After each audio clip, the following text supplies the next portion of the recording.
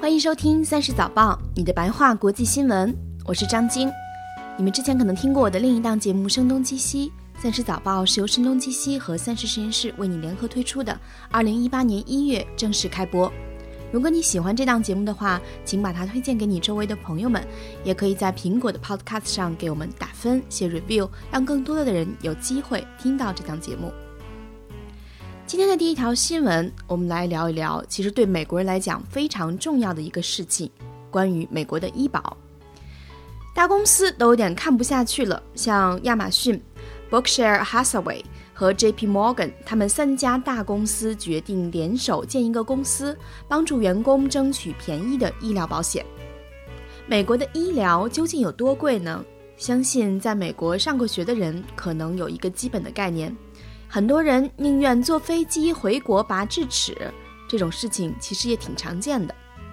根据《华尔街日报》的报道，2016年美国在医疗上的花费增长了 4.3%， 达到了 3.3 万亿美金，也就是 GDP 的 18%。 这也难怪巴菲特在去年的年会上说，美国税收占 GDP 的百分比都下降了，结果这10年来美国人在医疗上的花费占 GDP 的百分比反倒还增加了。那应该怎么办呢？这3家公司，其中 Berkshire Hathaway 就是巴菲特的公司，他们决定联手建立一个不以盈利为动力的公司，目标就是找到办法争取便宜的医疗保险。3家公司在全球一共得有100多万号员工，像亚马逊还要继续扩张，它正在选第2总部，至少未来10到15年要增加5万名员工，并且像他收购了像 Whole Foods 全食超市这样的公司之后，还得给超市里的仓库人员提供全面的保险，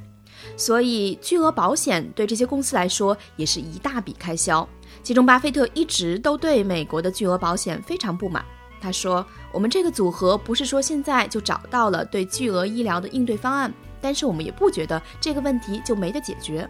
可见他还是有一定决心的。这件事情究竟还影响到了谁呢？消息一出来，保险公司和药商们都哭了。比如在美国生活的人很熟悉的 CVS 的股票就跌了 7.6%， 而保险公司安泰的股票也跌了 3%。 第2条新闻，我们来聊一聊大众汽车最近惹上的麻烦。大众汽车最近被各路政客和环保主义者给批评了，原因是他帮助一个实验募集资金。这是一个什么实验呢？有个大众参与资助的研究机构做了一个实验，让猴子和人吸汽车排放的尾气，而且一吸就是好几个小时。这个事儿最初是被《纽约时报》报道的，实验是在2015年时候做的，把10只猴子关在了一个密封的狭小的气室里，长达4个小时，吸大众一款用柴油的车排放出来的尾气。之后还做了一个对照实验，让另外10只猴子去吸福特某个老款的柴油车排放出来的尾气。这个实验主要是想证明，由于清洁技术的进步，柴油车排放出的氮氧化物的污染已经大大减少了。除了这些猴子们，有报道说这个实验还在25位年轻健康的男性身上进行了。大众是德国公司，德国总理默克尔首先看不下去了，他的发言人说，这个在猴子和人身上做的实验，不管从哪个角度讲，在道德上都是讲不通的。很多人的愤怒是完全可以理解的。德国的环保部长也说，从我们目前所能掌握到的信息来看，这个实验是非常卑鄙的。这个实验也不禁令人怀疑，大众他们是想通过做这些实验，让更多的人把柴油当作清洁能源接受。但矛盾在于，越来越多的科学研究发现，柴油根本就不是清洁能源啊。大众是怎么回应的呢？大众表示，是内部一个小组错误地推进了这个实验的进行，这并不能反映大众的价值观。大众主管也说，我也很困惑这个实验是怎么被允许进行的，这种做法完全不该被接受。不过行业观察者说，这种说法并不靠谱啊，因为当时这个实验是被详细记录下来，而且之后大众的管理层也拿到了实验的结果报告。接下来是一些长话短说的新闻。第一条是关于运动的 App Strava， 喜欢运动的人可能都知道这个 App， 它有点类似于是像 Nike Run 的那种，能够显示你跑步的路径。不过 Strava 的数据是公开的，能显示在某一个地方大家都喜欢在哪里跑步，跑得越多的地方颜色就越亮。这个 app 在美国的大城市使用还好，没想到一群美国大兵在阿富汗军营跑步也爱使用这个 app。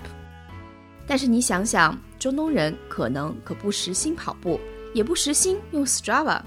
于是在 Strava 公开的地图上，阿富汗某个偏僻的小地方因为美国大兵的来临，突然就亮起了一片跑步路线图。这不是明摆着告诉恐怖分子美军都在哪儿吗？后来记者知道这个事情以后，就搜了搜其他地方，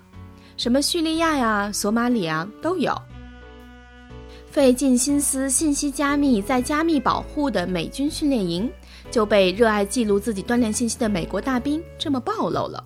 感觉国防部要集体哭晕在卫生间了。最后一条新闻是关于印度。印度政府说，印度女性人数本来应该要比现在多6300万的，少了这么多都是性别选择性堕胎，给男孩更好的营养和医疗的结果。